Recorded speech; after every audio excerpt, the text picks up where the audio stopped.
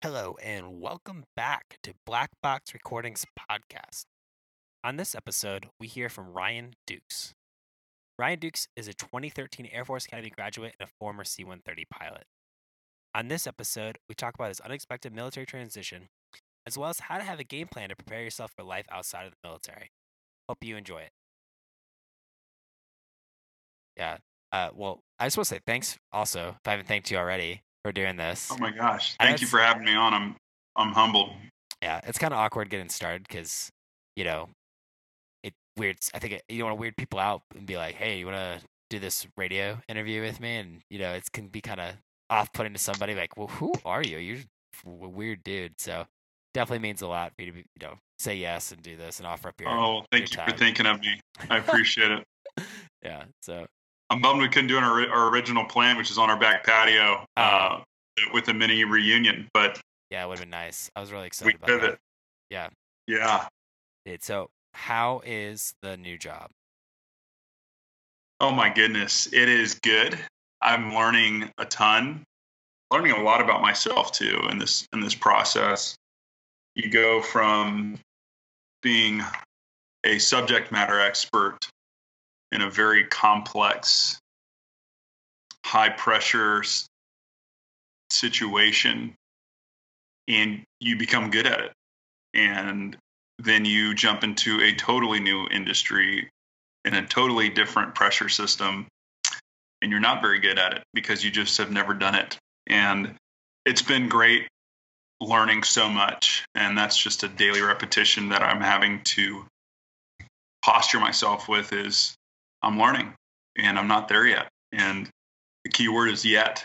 So it's been good. It's been, I'm really thankful I still have a job. I think one of the big questions that I asked in my interview when I was transitioning out of the Air Force was, are you postured for a recession?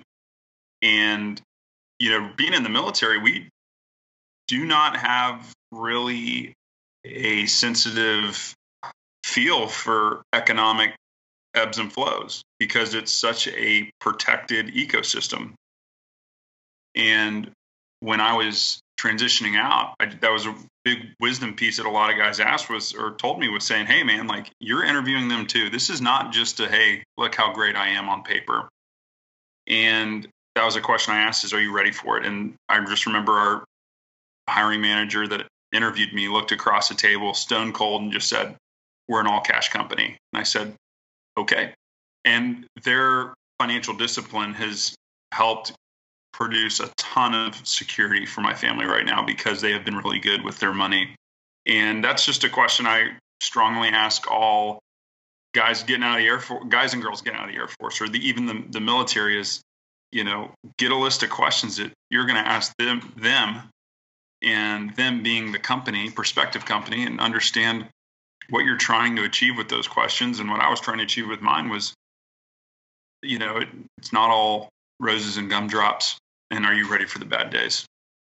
That blew my mind. I would never have thought in a job interview the interviewer asking me, "Are you ready to weather some bad time?" Because, like you said, I think we take it for granted, or at least I currently do. Like having a paycheck and just first and the 15th, all of a sudden there's just money deposited in your account, and you've never had to think about it. So I don't know. That's pretty mind blowing to me, in a whole different frame of mind or different mindset to kind of have going into things. So that's pretty crazy. Do you mind kind of just elaborating, like, what did you do before and what do you do now? Sure. I was a C-130J pilot at Dice Air Force Base in Abilene, Texas, flying with the 39th Airlift Squadron. And I was faced a medical condition that took me out of the cockpit. And then I was then asked, kind of told to leave the Air Force.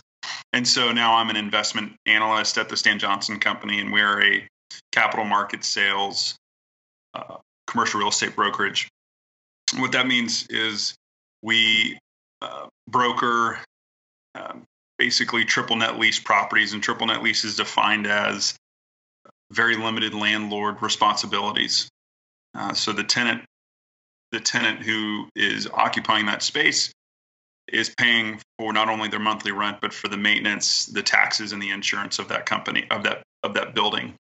And it's a very strong investment for many investors. It's less volatility than the stock market, and you have higher returns than long-term bonds. So it makes a ton of sense for a large pool of investors out there, as well as great tax incentives. And with just real estate and appreciation and tax write-offs, it's very tax advantageous to have a triple net lease property within your personal portfolio for some of these people, and that's who we service. Yeah, that's something I know nothing about, and now that you're talking about, Mike, that sounds like something I should get into. I want to make some money. After being in the space, I'm going to tell all my buddies, man, like, at least let me be your advocate and be the guy, with the ear to the ground and say, hey, this is a good deal, this is a bad deal. Yeah. I'd love for my friends to be financially well versed and find good deals. Yeah, for sure. So basically, though, you went through having a military career, being a very specialized job, like you said, to thrust into the civilian workplace basically overnight. Was that extremely difficult? What was that like to transition? Oh my gosh. Well, I'll start you back to where it all started. And that was deploying back in 2016 and 2017, I'm sorry. And I was flying, and my right hip would just be in excruciating pain after about 3 hours in the seat. And I could start to pop it like a knuckle. And I just knew that wasn't right. And when I came back home, I met my now wife, and she's a nurse practitioner, and she overheard my hip pop one day, and she said, that's not normal. And so I went to go get it looked at. And long story short, the orthopedic surgeon in Abilene looked at my hip, and he says, dude, you have really bad hips, and it's a bilateral condition, and you need a hip replacement. And I said, whoa, Johnny, like, I just came in to get pain meds, and I have to go brief here in like 2 hours. So I need to like hurry this process up, and telling me I need a hip replacement was not a part of today's plan. It felt, I think what you said resonated so well with me. It literally felt like it was overnight. Like one day I'm wearing the pickle suit, and the next day I'm having to put a suit on. And it was just a really weird thing for me. And one of my buddies that was in the Navy, he said it best. He said, it took me 8 years to mentally get out of the Navy. And I still, Brian, to this day, feel like I'm on extended TDY. I'm 5 months into my job. I'm very well versed, for being a 5-monther investment analyst in, the world of triple net leases. I'm really lucky to have a company that takes training so seriously. So I'm able to feel like I'm adding value to my team right now. However, I'm no expert. I'm far from an expert, but I just still feel like I'm on TDY. I still feel like I'm at any point I can get the call from the scheduler. Hey, dude, day tack tomorrow. You're briefing. Go. And it's weird. It's weird, man. I've actually been very open with people and saying I could probably count on one hand how many times I've truly been scared. And this transition was one of them, because your safety net's gone. Your friends are gone. A part of your identity is gone. And you have to go back to the drawing board and start all over. And that's a scary deal. And I think a lot of vets struggle with it because they grow really well and successful in a linear, protected ecosystem of government work. And everything that we touch turns to gold in the military. And I was very guilty of, and I was very convicted of this, that I probably came across very prideful to other people talking about business, because I was like, well, all you got to do is, get from A to B, and this is what you have to do. Just like we fly airplanes, just like we're doing a heavy airdrop. Okay, cool. What's the load? Okay. And where are we dropping it? And when do you want it there? Okay. And then in our mind, we're already doing the calculus to get from point A to point B on time and home and everyone safe.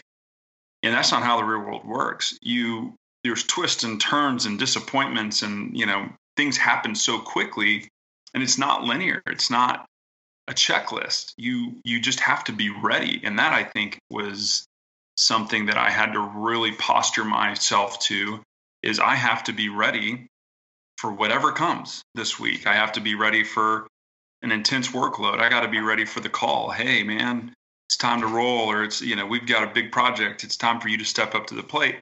I can't sit back and linearly plan my steps to think that I'm in control. Does that answer your question? Oh, absolutely. I mean, also, made me terrified, because, you and I have talked about this before, but the military in general, as you touched on, makes you feel very secure. And I think there's this misconception amongst, especially, I would say, the flying side, and I don't know as much about the non-flying side, but there's this misconception that people, hey, I'm going to get out and any company's going to be lucky to have me. They'll just be lining Sure. up ready to hire me because I'm a leader and I have all this experience. And I feel like that's not really the case. And it's a thought that terrifies me because, I can, like you said, I can do some things technically, but I can barely, sometimes manage an Excel spreadsheet, let alone I've never had to make anybody money. I've never had to, do certain things that the business world's going to expect. And so I'm kind of trying to figure out, I think a lot of people need to see the writing on the wall and see, hey, what do I need to do to make myself more competitive if this is something I'm interested in doing? Man, so this is a great, great subject, and there's a ton of great and wonderful resources and men and women who have done the transition. I think it all goes back. I think one word that strikes me is inventory. You got to take inventory of yourself. You got to understand how you're wired. You have to understand the inventory of your family. You have to understand the inventory of your skill sets too, and really your risk appetite. And if you don't know that inventory, and if you haven't taken it, you're only setting yourself up for failure. The big thing that I learned in my transition is it scary? Absolutely, it's scary. But like anything, Brian, we went through the academy together. We did pilot training. We've deployed to the same locations together. Like, we've all experienced scary situations, but we always come out on the other side of those, exceptionally more matured. Our perspective is more sound, and our way of thinking is much more calculated. And I think that's just how you got to approach a military transition. Is this is going to rock me, and it's going to suck. And there's going to be days where I feel like I'm 2 inches tall. And there's other days where I'm going to feel great. But I think a big misconception you hit on is people think, oh, I'm this leader, and, corporate America's begging for leaders. And there's some truth to that. But what you don't often get is the only companies that are lined up waiting to hire you are recruiters and recruiting companies. And that's it. And we can sit here and say, well, man, I'm this finance guy, and hey, that's great. Like, that's awesome. And truly, there's two kind of transitions, Brian, I think, and there's parallel and there's perpendicular. Parallel is like a pilot. We have tons of these guys, right? And we have friends that are doing it right now, and they wear the Air Force green suit on a Friday, and they do their Finney flight, and then on Monday they roll in, and they are in black pants and a short collared shirt with a tie and a funky wheel hat, and they're walking through an airport. And sure, they park their car in a different spot, but essentially when they pull up, the cars get smaller, and they push down, the cars get bigger, and power's in the middle. And that's it. And then there's perpendicular, and perpendicular is a guy like me who, I looked at airlines, but I didn't have the hours to go to the majors. I didn't want to make $35,000 a year flying, and I love Abilene. Trust me. I didn't want to fly the Dallas to Abilene leg 8 times in a row, 14 days out of the month. making nothing. I I was really primed, and I felt, the Lord just gave me an opportunity to take a total pivot. And that's what I took advantage of. And again, it goes back to what I was talking about inventory is I love calculated risk.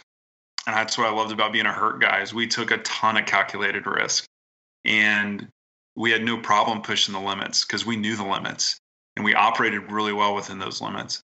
And I wanted to take that mindset and try to apply it to the business world. And I'll tell you, we were speaking a few months ago, just when I first got in the seat, there's a ton of things that we think, and Tom Fletcher gave me this advice on my transition. He to me, he did a 10 out of a 10 on a job transition. And I can go into that later of what I think a really successful transition looks like. But, at the end of the day, what we think might matter to an employer sometimes doesn't. And what we think doesn't matter really does matter. And here's what I mean by that. We might think incredible PowerPoint presentation skills matter going into a new job. They really don't, because you're starting at the bottom, just with everybody else. But what does matter is your follow-up and asking, hey, what did you mean by that?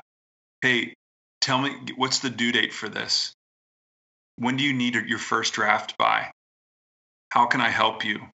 So the things that we think are second nature, especially in the military, of helping one another out, putting your brother before yourself or your sister, making sure the mission gets done over everything else, right? Like that's second nature to us.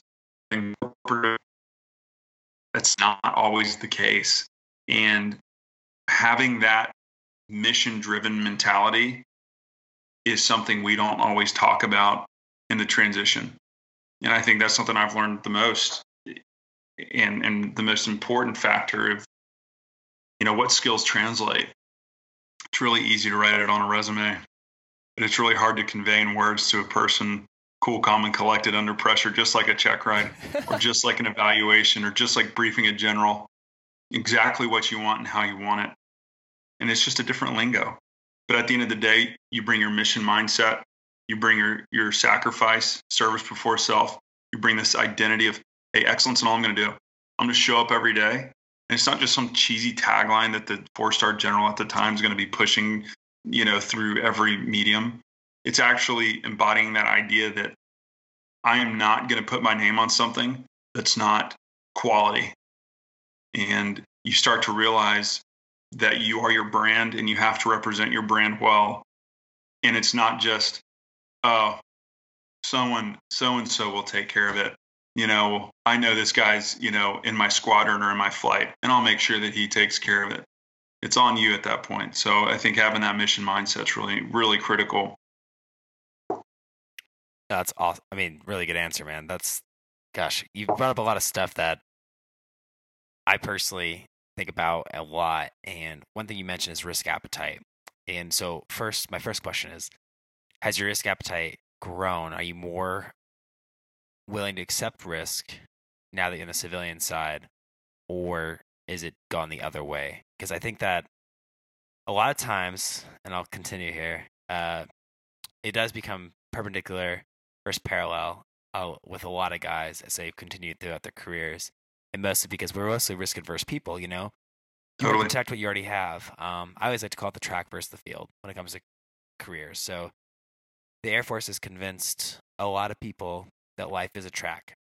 This is what you do. You go to college, you go to pilot training, you spend 10 years flying, you command, or you do staff, then you command, and then you get out and you go fly for the airlines, and then before you know it, you're 65, and that's all she wrote. And I'm not dogging on that at all, but that's basically the two options that seems to be presented to me is, hey man, you want to get out now and fly for the airlines, or do you want to get out in 12 years and then fly for the airlines? And it's like, well, there's more to it than that, However, the biggest fear is, well, what if I lose what I already have now, and I want to stay hungry, and I think that's the other way you're talking about with just having that follow-up and having that that attitude of just like that's staying hungry and staying into the career that you want, or chasing the career that you want. Would you say that you're more apt to try and chase that career? I'm trying to think how to frame that, but I don't know. I totally understand what you're saying. I loved your first question.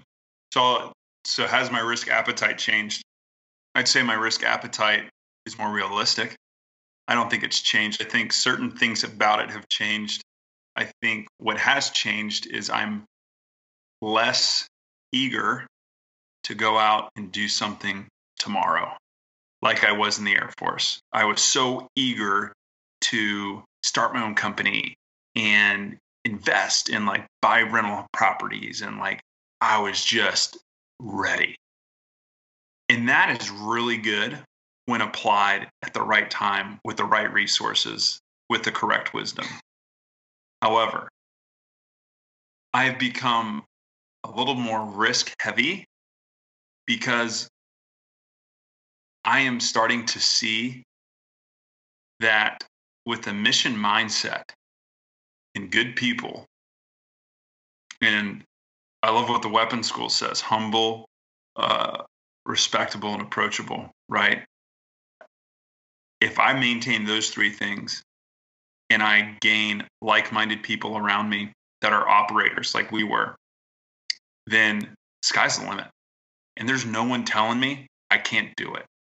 And that's what I love about being on the outside is I don't have the Air Force telling me, well, got to get that approved by your commander. Or, oh, hey, sorry, man, you're, can't do that.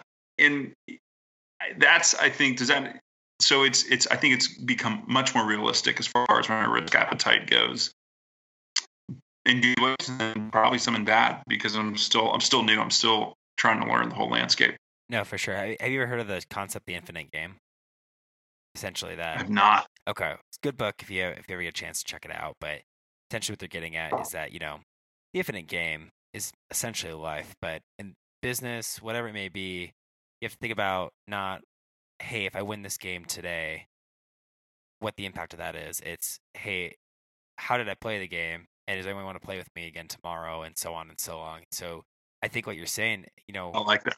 You're building your team, you're building you're managing and calculating your risk, and you have to think 10, 15 years down in the future to get to what you truly want versus just I'll dabble here, I'll dabble there. So I think it does change your whole perspective from playing the short game to the long game, because like you said, you do have to manage your risk, which is, I don't know, it's really interesting to think, because like right now I'm almost like I have a job tomorrow, so let me just throw money at this, let me throw money at that, and just try things out. But I don't also have the reps on the civilian side to go out and experience true, I guess, projects and true challenges to try and build something myself. Yeah, big time. And I think you mentioned something really good, Brian. There is the long term, and I always give this advice to guys getting out. I think we've probably spoken on this several times: is solve for X. So imagine where Team Anderson's going to be in 30 years. And just dream on that. What does that lifestyle look like? Where are you living? What are you doing? What gives you virtue? Okay, cool. So that's your X. And now work the problem backwards. And understand, okay, if I want to start a commercial real estate investment company, okay, what skills do I need? And I want to live in DFW, and I want to have I want to have the ability and the means to go skiing whenever I want, or hunting whenever I want. Okay. So I got to make X amount of money. I got to have all these things in place. And then I'm going to work the problem backwards. Okay. So what skill sets do I need? Okay. Or what experiences do I need? Experience leads to skill sets. And then now when you're approaching and you're on the threshold of your transition, you have a much more finite idea of, okay, if I want to be in the leadership position or have owner or equity in the deal, I need to have great financial education. I need to have great subject matter expert experience. I need to position myself in the hub of whatever industry I'm interested in, realizing that the short-term gratification is much less than the long-term gratification. Essentially saying, the next 5 years where I live doesn't really matter, because it matters, but it doesn't, because I want to get to X. And if you keep that in mind, that's really going to help you ebb and flow. Now, I think, again, going back to inventory, my family's inventory was, my wife had a phenomenal opportunity that we couldn't pass up. So it led us here to Fort Worth and working in the DFW area. And so I was very fortunate and blessed to have an opportunity, and I liked real estate.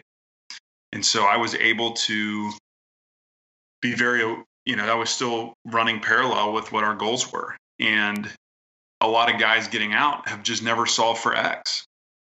And what the problem is, and you see this with a lot of our fellow servicemen and women, is they are so comfortable in the comfort that it has become an illusion to them. And they have no idea that certifications and resumes and networking outside of the uniform and getting coffee with people that don't go on base every day for work actually matter. And it is on that threshold where they go, well, guess I'm just going to go work this job. And they take it out of submission when that is a byproduct of them just having poor planning. And that's, something that I want to encourage all transitioning members is it scary? It is, but it all comes down to your mission mindset and how you're going to plan for it. And are you willing to do whatever it takes now so you can do whatever you want to later? So what would you recommend? Well, first, let me back up a little bit. So Sorry, I threw a lot at you. No, it's awesome. You're giving a lot of good stuff. So for you, what were you most surprised that you're weakest at, and that probably terrified you the most? And then 2, you talked a lot about networking and resumes and skills. And I'll be honest, I try and network as much as possible, but I don't know much about resumes, and I'd say I'm pretty weak when it comes to some of those skills. I think I have some soft skills, but anyway, what do you recommend for those that are still that are considering it, maybe a different career when they get out, that they can do now to kind of improve that? Yeah, that's a great question. I think tangibly what that looks like is, so step 1 would be, do you do inventory? What interests you? And you know what? It's going to change. I just read a book called Range by David Epstein, and it is one of my favorite reads. And he studies experts versus generalists.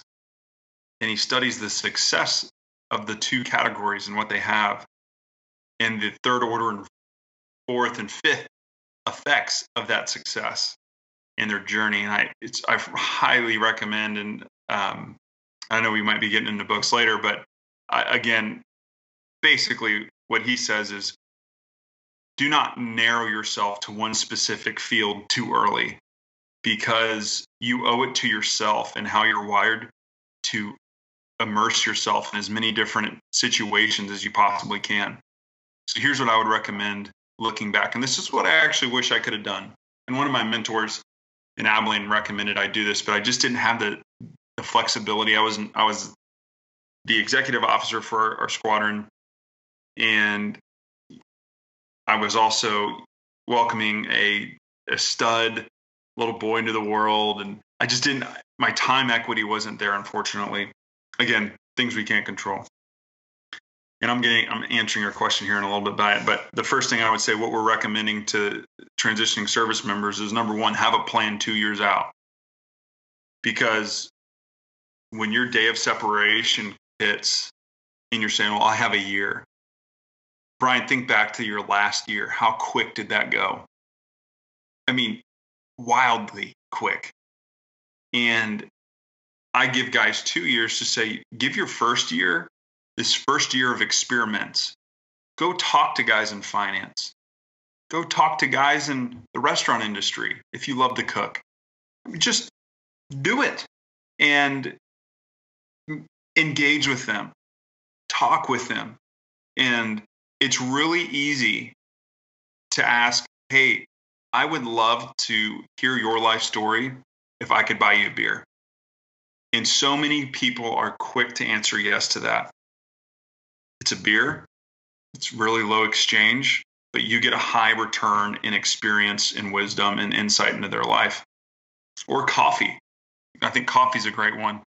And so I would say experiment, and you would do that by setting a goal for yourself, giving yourself, hey, every other week, I'm going to grab coffee with somebody in the local community that loves America and is willing to give me some of their time. And what service members often don't understand is there's a ton of people that love America and that love service members and are so willing to give up their time and wisdom, not to mention their resources, if you just ask. And it doesn't have to be like knocking down their door like, hey, give me. It's just humbly approaching it. Like we talked about earlier, saying, Mr. Jones, I love what you've built. I would fascinated by your life story. Can we get together and grab a cup of coffee and just come with a ton of questions, loaded up, ready to fire away. And you're going to gain so much wisdom by that. And that's really going to help you whittle out, hey, I think I'm going to like this, or I know I'm going to love this. And that is a really tangible transition that I would give. And what that does, and the byproduct of that, Brian, is it builds relational wealth. I hate this idea of networking. Networking implies I call them business card conventions. You just go around and you just rifle off all your business cards. And what do you do with a business card? If the guy really made an impression, you're probably going to take the number down within the first hour of receiving that business card. And then you're going to send a follow-up email. Hey, my name was Brian Anderson. It was nice to meet you. Thank you for sharing your time and wisdom with me. And then in 2 weeks, you got to follow up again to keep the blood supply alive to that connection. Or 99% of the time, we just take those business cards and we put them on our nightstand, or we put them on the counter, and they eventually end up in a drawer or in the trash. And you look at them and you go, who was that guy again? And I'm like, I don't think he'd ever remember me. And so building relational wealth is such a critical skill set that I'm really glad I did in my transition. And I'm not boasting in that. I have a ton of areas that I'm weak at. And I'm really, I think, weak in and this is going to sound weird coming from me, but discipline to consume my downtime, whatever I have, with positive education of my industry. And so I wish I was more disciplined in that. That's kind of where I fell a little bit in my transition. Was I just wanted to come home and hang out with my family and not be stressed out. And I think the reality is I'm 30 years old and I'm starting where a 22-year-old college kid is picking up at. And I've got to be efficient with my time. And I failed to do that a lot. So.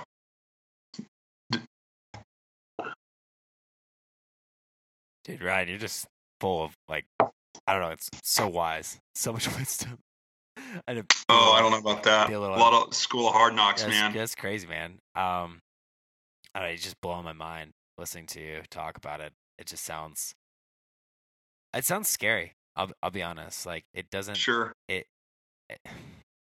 Again, it's just, I think everybody builds this picture of what it's going to look like once they get out, and it's not always that way. So I don't know. It's just been really eye-opening sitting here talking to you. And, let's say across from you. It's virtual, but it's just making me really think things through a lot more. And one, take appreciation for what I have, but two, try and build that plan. Whether I stay in or get out or go to the airlines, whatever I do, it's hard to do that, and hard to be honest with yourself and say, hey, this is what I suck at, or anything like that.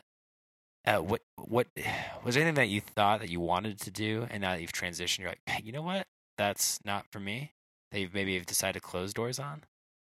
Oh my goodness. I have so many things that I thought I'd love to do X. One of my mentors said, you don't know what you don't know. And it's so true. We don't know what we don't know. And that goes back to what David Epstein says in Range, and just the value of time in the platform that the Air Force, Army, Navy, Marines, Coast Guard, what all those services have is a unique flavor. And you need to learn how to leverage the flavor. Learn how to leverage, and you don't do it in a prideful way. You don't, because people are they can see straight through the smoke. And you have to leverage it. And I'm looking back, I wish I harnessed that leverage a lot more. I wish I totally went to lunches and dinners and breakfasts with people 8 days a week if I could, because people are so willing to help and they're so willing to do it. You just got to put yourself out there an inch. That's all you got to do. And you got to be the first person that reaches your hand across the table and says, hey, my name's Ryan Dukes. I'm really interested. And the conversation will ignite from there. So to go back and answer your question, I'm sorry I didn't do that right off the bat, but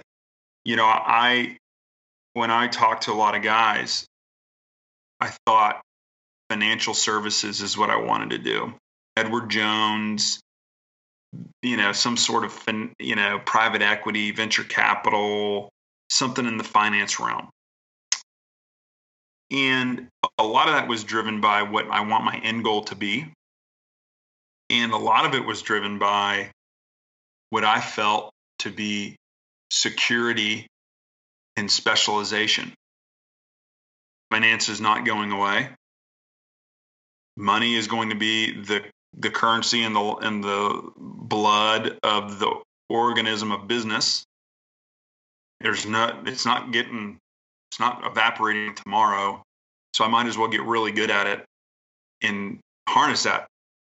And the more I talk to guys about it, the more I realize, I have zero skill sets that make me marketable in the finance world. Number two, if I want to go into the finance world, I got to go into investment banking. I'm 30 years old. I got a wife and a kid. I'm going to get my MBA at night. I don't have the time to go be an investment banker. And I'm really glad I didn't. I'm really, really glad. And, I really also wanted to be in oil and gas because I saw these guys in West Texas that are just good old boys rolling up in their dirty trucks. Man, dude, those are my kind of people. And they're worth a lot of zeros. Again, it's not about the money. It's about, it goes back to inventory. And what is success, man? What is success to you? Define success. And success to me is being able to utilize time how you want to and having options. That is success. Success is options. And money buys you options. Money allows you to live in the house you want. Money allows you to drive the car you want. Money allows you to eat and buy the food that you would like to consume and help your family grow and stay nourished. Money also gives you an availability within business to conduct business with other successful people. You don't see many poor people doing business with uberly successful people unless they're on Shark Tank. You just don't, because they all have a synergy where they get pulled together. So my goal was to be successful and to have total option in my life. Not control. I think control is a false identity because we're not in control. Look what's happening with Corona. We're not in control. There's no way we're in control. We can't control the economy, but what we can control is our options. And that's what I'm after. I want maximum options and be the most efficient with my options. And I saw that in oil and gas because you got guys that got to hunt. They got to hang out with their family. They got to take really bold, calculated risk. They got to, have multiple homes and go on vacations and I love to travel. I love to eat. I'm a JV wine snob. Like I want to go to Italy. Like I want to go taste great grapes. Like come on. But oil crashed, and I was devastated for a few days because I was like, this is what I wanted to do, and now I am so thankful I'm not in the oil and gas business right now. And I owe so much to my mentors that sat there and said, don't do it. You're not going to do it. You're not going to like what you're going to see. And Brian, if I went to oil and gas, we would be having a drastically different conversation because I'd be fired right now. And I'd be looking for a job just like the hundreds of thousands of oil and gas people right now. I mean, just listen to you talk. We're 6 months in your exit interview, basically. And to think that this is a conversation we'd be having, about different careers you could have chose and different paths. And here we are with unforeseen circumstances. I mean, it is just mind blowing what's happening. Big time, brother. And I'm just grateful, for you that you are fortunate enough to still be able to work and progress in your career through this, because I mean, it's nuts. It's just crazy. I don't know. I agree. You said this a lot, and this is something that's resonated with me lately. And I don't know if you've read Atomic Habits, but out of the books I've read this year, that's been my favorite. And I think it kind of is along the same line as Range. But the guy talks about being process oriented versus result oriented. And with that, with personal goals, he says, just having a personal goal is not enough. And saying, hey, Sure. I want to lose 20 pounds. That's a shallow goal. That's just a results goal. And he says, instead, take that goal and say, well, what does a person that loses 20 pounds look like? What do they do every day? Okay, that person probably works out every day. That person probably eats well every day and makes the decision to go on walks and go outside more, and they put exercise first. Okay. So instead of working on losing 20 pounds, work on becoming that person that, does those things. So I think it's really important, like you said, to take inventory of yourself and say, okay, who am I now? Solve for X. What do I want? And what does that person look like? So, like you said, if you want to be that person that gets to be home and spends time with their family, but has a decent life, quality of life, okay, maybe you do choose a more safe, stable career path. And hey, you want to be the guy at the room, making the decisions, telling everybody what to do. Okay, what does that look like? And what do those accomplishments need to look like? Big time. And I think it is just, I think people don't take self-improvement as serious as they should once they get out of, I hate to say when they get out of college, but I think you hit a point where you think, okay, I'm done learning. And something I've learned the last couple of years is that I've had to focus on actual learning about myself, about the world, about personal relationships more in the last 2 years than I ever did in an educational setting. I mean, I think about all these classes I used to take, and most of the time I'm just trying to get the grade, not really trying to get anything out of it. And now I actually have to take a step back and be like, whoa, this is, I don't know. It's just been mind blowing to try and better myself. I'm rambling, but no, Brian, I think I love it, man. I think this is why we've continued to be friends. Even working summer seminar all the way up to this point, right? We go way back, man. And and I think you've nailed it, is self-improvement. And and I'll interweave a question you asked earlier. A big thing that I've learned that I take from the cockpit and insert it into civilian life is the concept and technique of cross-check. Because we cannot multitask, but we can have great focus on one thing and be able to quickly transition to the next. But we have to know what we're looking for when we transition. You learn cross-check early on in pilot training. If you stare at your ADI the whole time, your airspeed's going out to lunch. But if you look at your ADI and you go up to your airspeed, then you go to your altimeter, come back to your ADI, then you look at your angle of attack if we're in an aerial maneuver. We're constantly shifting our focus in life. And we're going to be constantly shifting our focus, not only in our service, but also in the civilian world, and having an ability to have constant cross check is a skill that I'm still learning. I have not arrived on that subject yet. And so self-improvement, I love the quote. It's right outside of Mitchell Hall at the Air Force Academy, and it says that man's flight through life is sustained by knowledge. Just bringing it back. And I love that quote. And it's so true. I think if you look at the structure of academia today, it says this: here's information, now regurgitate it back to me. We're not saying, here's information, now apply it the right way to me in different situations. And what we're learning, I think, in our late 20s and early 30s is, how are we applying this information, and does it work? And we can talk theories of relationships, we can talk theories of math, we can talk theories of science, but until we're actually in it and we're applying it, it's all theory at that point. It's truly very roughly a tested hypothesis that are not principles yet. And so I think really being scared is the first correct step in a military transition. If you're not scared, I'm scared for you, because that means your posture is walking into a situation overconfident, over-assumptioned, and clearly driven by pride.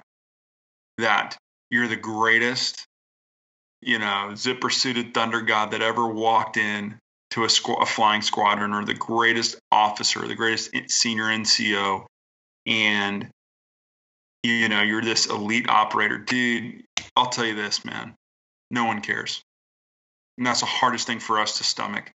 Everyone cares that we're in the service, but when you get out, they said, man, thanks for your service. But that doesn't mean a job offer. That's just genuine gratitude when people thank you for your service. But when you start saying, hey, can I get a job? They're all going to balk at you. And here's why. Not all. Okay, that's a large assumption and generalization there, but most companies that you want to be a part of are going to look at you and say, look, dude, I think it's great you flew airplanes. I think it's great that you were number one out of 450, captains. I think it's great that you have 14 air medals and you've got 8 deployments to have. Like, it's all great. But you don't know a thing about process management. You don't know a thing about code writing. You don't know a thing about cybersecurity. You don't know a thing about, and really, we're going to have to start you at the bottom. And so many guys and girls are so hesitant to just humble themselves and say, you know what, I guess I'm just going to have to do that. And that's when they stay. And I'd rather live one day as a lion than 1,000 as a sheep. I truly would. And again, it goes back to inventory, and it goes back to who am I created to be? How am I created? And I'm not knocking career military officers. I think there's some of the best leaders I've ever came across are career military officers. I mean, we've witnessed some of them ourselves, Brandon Schroyer and Tim Fritz and, fighting Joe Frampton and, and Spartan Allen. The list, Clint 6-shooter Wilson. The list goes on, dude. And, General Clark at the academy, the guy's probably one of the greatest leaders, General Gould. You think of these guys and they're immense leaders and they're really good at it. But, man, my cards were dealt. But even if I had good hips, Brian, I'd still be getting out at 10. And I think a big part of that is,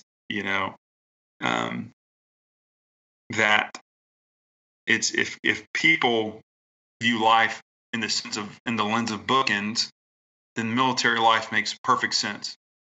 I'm going to do 20 years, bookended. I'm going to do my career at Delta, or I'm going to do my career at Amazon, or I'm going to do my career, fill in the blank, here. I'm going to retire here. And then the rest is just like, well, I did it all. I'm at peace with myself. To me, like you said, I loved it. The analogy, it is, to me, life is an adventure. and we are given the gift of this adventure, and it's up to us to optimize that adventure.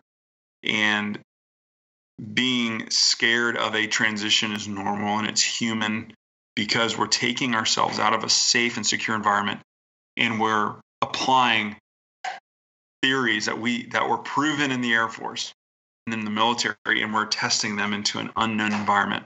And that's scary, because Brian, you're very successful in the Air Force. You're a very successful guy in the Air Force. And I think a big part of that, what is the underlying factor in that fear, is I'm not sure if if you're to ask yourself, if I'm doing what I'm doing in the Air Force, is that going to equally translate to success outside? And honestly, that's a fear that I'm battling myself, because sure, I'm becoming competent in my job, but I'm not number one yet. And that's starting to freak me out a little bit, because there's no tangible feedback. And the whole deal is that fear is good. And I love what Matthew McConaughey said. And I know I'm rambling, dude. I'm so sorry. No, I love it. Keep going. So Matthew McConaughey, one of his, I believe it was like 2014, 15, I think, acceptance speech. And he says, I have three forces in my life. I'm running away from Matthew McConaughey that didn't do anything with his life. I'm trying to beat Matthew McConaughey of yesterday, and I'm also trying to chase after Matthew McConaughey in 10 years. And it's this posture to me that I've got to get better every day. And there's some days where I straight suck, dude. I failed big time. But I also have days where I saw an improvement.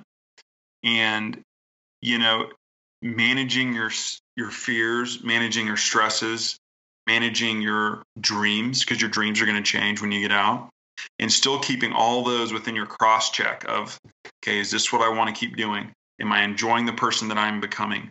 Am I growing towards the goal that I need to be growing towards? Am I obtaining the skill sets that I still need to be obtaining? Am I getting the experience? Am I gaining the credibility? Is my reputation growing? How is my close nuclear core of friends? How is my family doing? And you keep bouncing and pinging from all these really central points, because that is what's going to make a successful transition. It's not going to be in the 6 months. It's not going to be in the job that you get. Everyone's going to say congratulations on LinkedIn. Yeah, good job, dude. But you know what? At the end of the day, like, the world is flat, and it's an adventure. And if your adventure is to go out and be a great general and a great leader, then you need to go do that.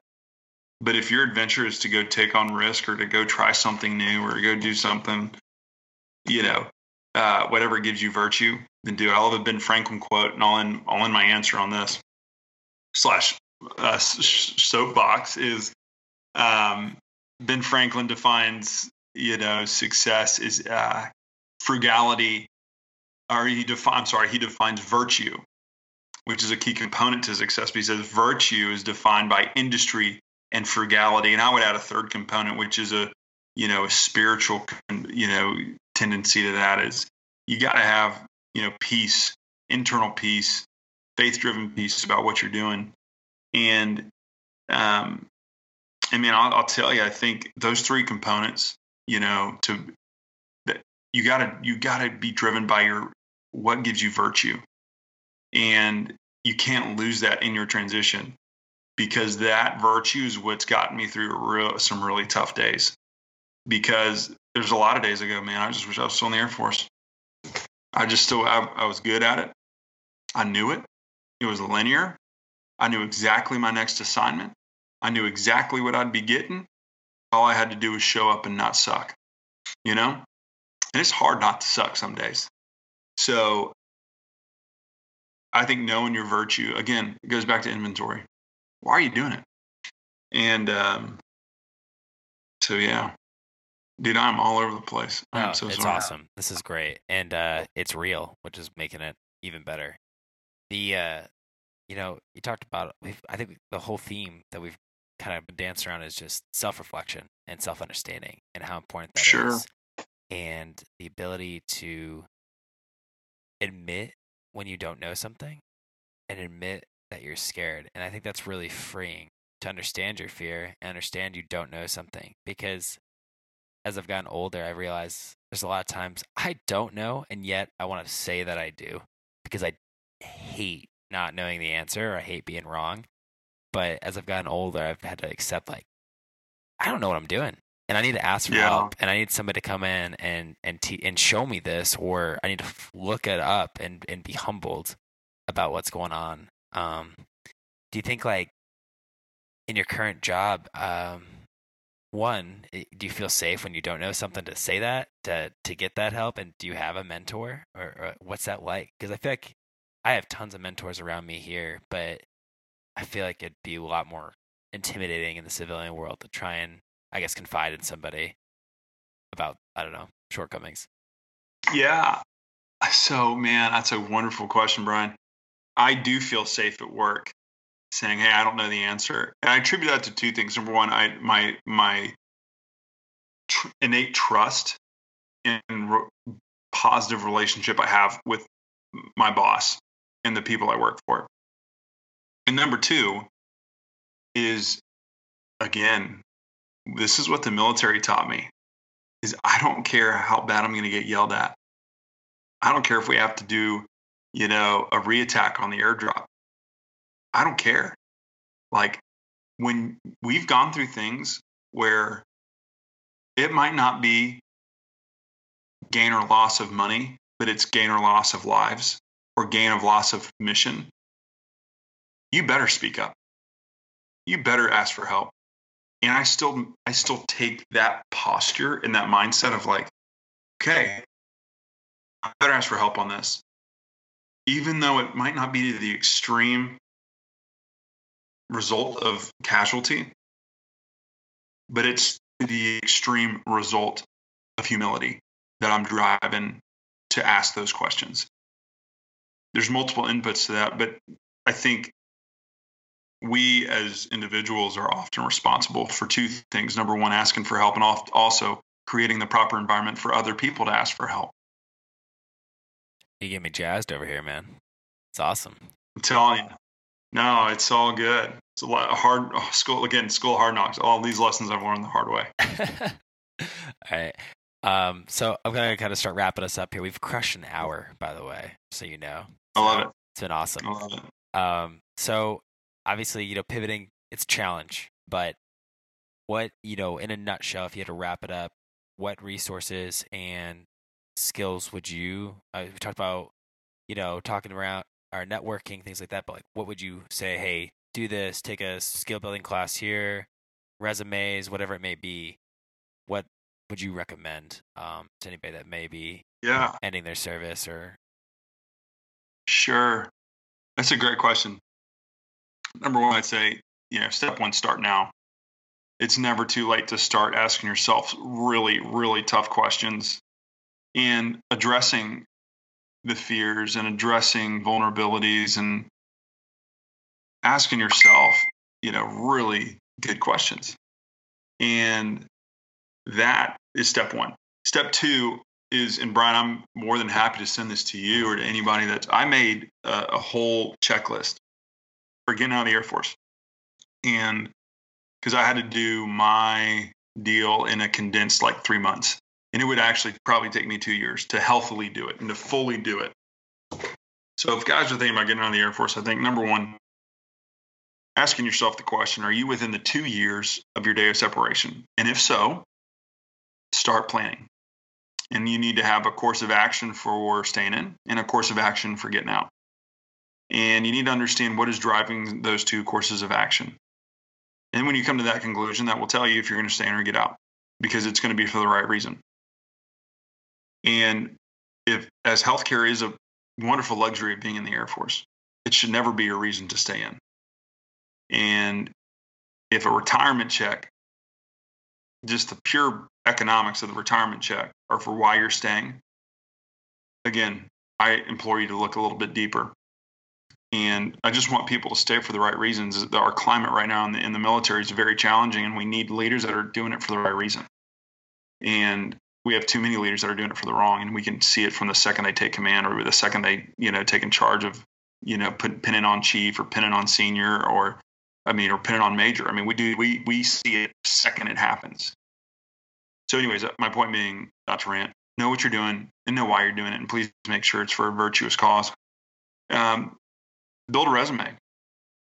Start looking at jobs that you want. LinkedIn, Bree Mailing's a phenomenal resource that I used, and she was so instrumental in really, again, asking for help, right, Brian? I pinged my resume to 7 people. And any person that I respected, I said, I need you to look at my resume and send me feedback. And I have like literally 10 versions of my resume because it's a living document and it's always going to be changing. And I recommend guys start now, start understanding how to write a resume, because and people say, well, I think resumes are BS. Well, yeah, they are. But guess what? It's the rules we play by. So know the rules, and the rules are certifications and a good resume. So get your resume, get your certifications, get your PMP, get your real estate license if you're going into real estate. Go get a CFA, level 1. Go start taking classes at night at local universities, and go start getting certifications online. Universities are offering a ton of certifications that people can get from the comfort of their home, and it's going to cost you a couple $1,000s. But guess what? That's a piece of paper you put on your resume, and that brings your resume not only to the top, but that also gives you a very solid leg to stand on in an interview. And probably some of the hard skills that we're not getting in the Air Force that we probably need to get to make a successful transition. The other thing that I would recommend is build relational wealth. Man, I'll tell you, my mentors are out of my conquest for relational wealth. And relational wealth is not, hey, let me just network because I want to get something out of you so you can get something out of me. It's like, no, dude, I just want to know you, and I want to love you, and I want to understand you. And you know what? If something comes out of it, then something comes out of it. But what I'll tell you is, one of my dear friends that I've learned through my transition, he was a guy that sent me a list of names and their emails and their positions, and he said, pick any of these guys you want to reach out to, and you have full freedom to introduce, to say that I recommended you reach out to them. And really, the only way I got there was building relational wealth. It wasn't, I used LinkedIn. I cold connected with guys on LinkedIn. And I've got spiels and I've got everything typed out for guys because I want vets to I'm very passionate about veterans making a really strong transition, because it's a scary deal. There's not a ton of resources out there for it. People are they're doing it wrong. There's a right way and a wrong way to do it. And trust me, if you want to see the wrong way, there's plenty of bad examples out there. And really, it's all rooted in pride and saying you're this elite operator. But at the end of the day, no one cares. No one cares. They hire Thunderbirds. They hire F-16 pilots. They hire Navy SEALs. But I know Navy SEALs that have gotten hired and been totally miserable. And that's just all a byproduct of a successful transition. And the reason I got my job is I literally went up to my CEO at my cousin's wedding, and I said, I will buy you a beer in exchange for your wisdom on how you built the career you built. And we exchanged numbers, and we stayed in touch, and we got breakfast. And when it was time for me to go get a job, I literally remembered him. I didn't reach out to him. I just applied for a position. I called up the HR person at his company, and I said, hey, I'm moving to Dallas. I know this person. I grabbed breakfast with, the owner, and we just talked wisdom. And, I think this is a place I'd really like to come work. And I just took it from there. I didn't name drop to throw weight around. I just name dropped to say, this is how I figured out about you guys. And I haven't spoken with them. And I think this would be a good fit because I read your job description. And Bree mentioned a lot of that in the first podcast of, that's the other thing is those minimum requirements. Again, people can say, look, man, I'm weapons officer. I'm a Phoenix guy. I'm this little high tier finance operator, green door, spec ops. Okay, cool, dude. But guess what? Amazon's not going to hire you if you don't have the minimum requirements. You have to have the minimum requirements. And that is founded in your appetite and your posture to learn more and to constantly be achieving what you have to. So that's a really long answer to say, stay hungry, build relational wealth, and be very intentional about your time, because comfort's an illusion and you'll be sucked into the zombie apocalypse in the ozone layer if you just do what everyone else is doing. And my biggest advice is to guys like you and to guys like, our buddy Zach, and is go and build relationships with people that don't wear the uniform, and do it on a regular basis and stay in touch with them.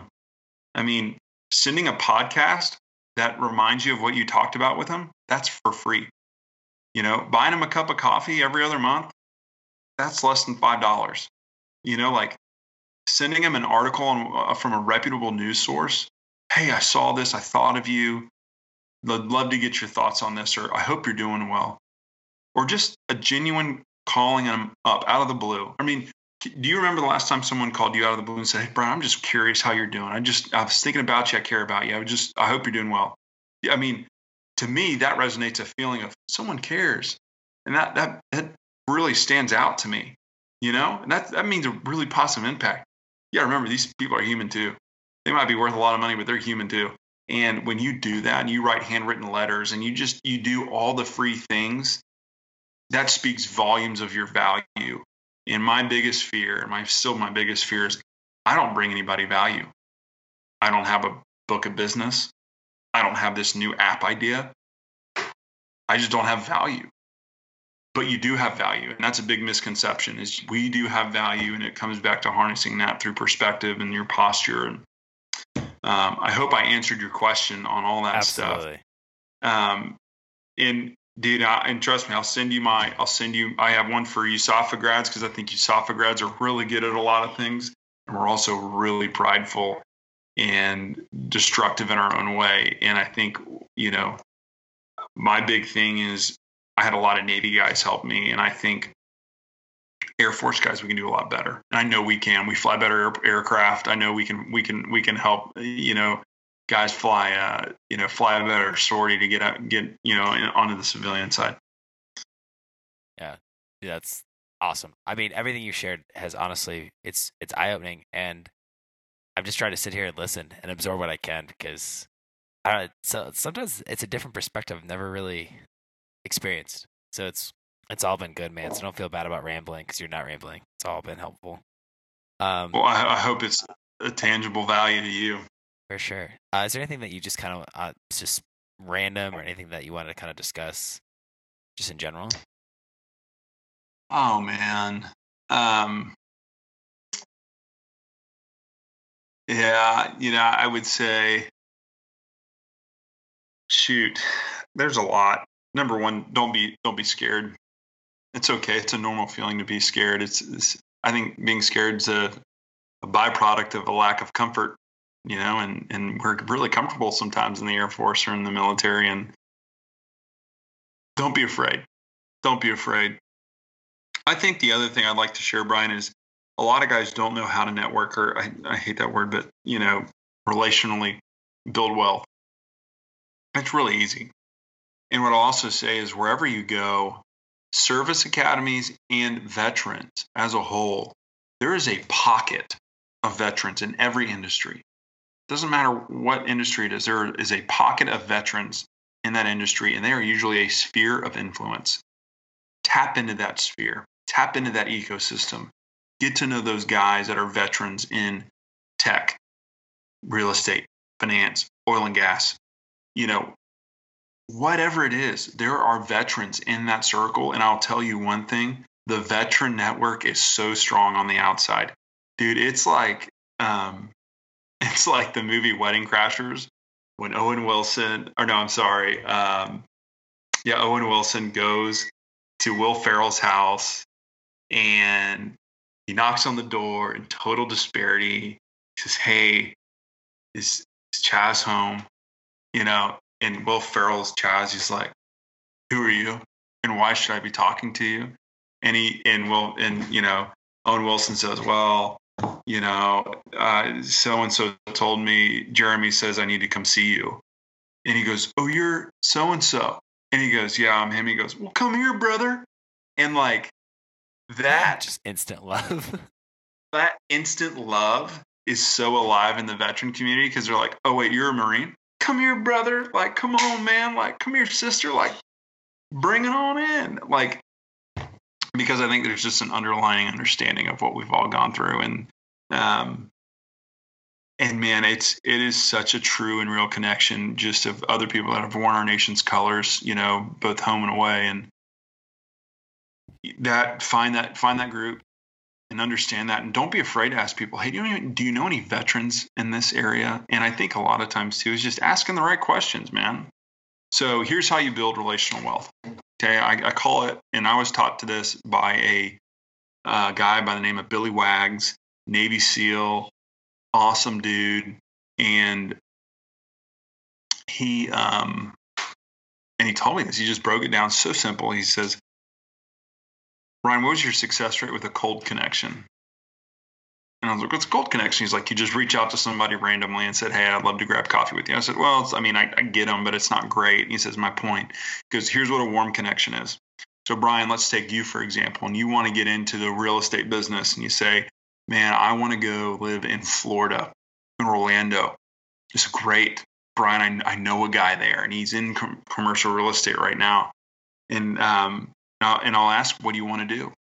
And that's a big part too, is a big gap is guys and girls just don't know what they want to do. And that's, so it's hard for advocates like me to get people connected because I want to connect people and I want to make sure. So I think having a general idea of what you want to do really helps a person like me who's going to go to bat for you 10 times out of 9 and make sure that you get every resource you can. And be a broker for those relationships without anything in return. And so you say, yeah, man, I want to get into commercial real estate down in Florida. So perfect. When are you going to be there? And we'll kind of have a conversation. I'll say, cool. I'm going to reach upstream to my buddy who's in Orlando, Florida. And I'm going to call him. And I'm going to say, I got this guy, Brian, who's really interested. Would you be willing to connect with him? And he's probably going to say yes. And then I'm going to reach back out to you and say, Brian, I got this guy that wants to connect with you. When's a good time for you to connect? And so then I will three-way everybody in on an email, or I'll, group text, or we'll patch everybody in on the phone and I'll make the introduction. Hey, Joey, this is Brian, Joey. I grew up with Joey. Joey's in commercial real estate. Brian and I were wingmen back in Abilene. We were flying C-130s together. He loves the idea of real estate. Thank you so much for connecting. I'll let you guys take it from here. And that's a warm connection. Warm connections build the bridges for relational wealth. You have to have a warm connection because just like anybody else, you know that I'm calling and I know that you're going to call me. And when you do that, it creates harmony, it creates synergy, and it creates an ability for people to actually have a truly solid conversation about what's going on. And, and it's not like you're cold calling a guy and he's out like, why are you calling? What are you calling for? How do I trust you? Because when someone vouches for your name, probably just like you got your next assignment, right? You had a guy that called a guy up and said, hey, dude, I got this guy. And he's a really good pilot. And he's a great dude. And he's a wonderful team player. And he's full of integrity and he's full of character and he's going to be a value add. Can you give him a shot? And they're going to call back and say, yeah. You're like, cool, what's his name? Hey, Brian, I just called him. So now your shots skyrocketed versus everyone else that just applied through the regular, streams of it. So it really comes down to who you know and being a good steward of those relationships. And you do that by having warm connections. Oh, that's awesome advice, dude. Ryan, thanks, man. I hope you had a good time doing this. This was phenomenal. I'm just so sorry if I ranted, but no, it's awesome. As I get older, I've been trying to get back to just having real conversations because I feel like so much we just get bogged down, man, and it's always, oh, how's the weather? Good. How's this? And I just want to have a real conversation. So, thanks for, dude, you brought it strong. You're genuine. Well, thank you. Lots of good advice. Thank you. I miss you, brother. Well, look, if you have anybody that is transitioning, please give them my email, and I'm more than willing to give them my story, any resources I've created. Well, Ryan, thanks again. And blessings. Soon, we'll see you, man. See you, man. We did it. 2 episodes down. Thanks again for listening. I hope you enjoyed the episode. And as always, if you have any suggestions, comments, or questions, please reach out to us at blackboxrecordingspodcast@gmail.com. Thanks again. Until next time, see ya.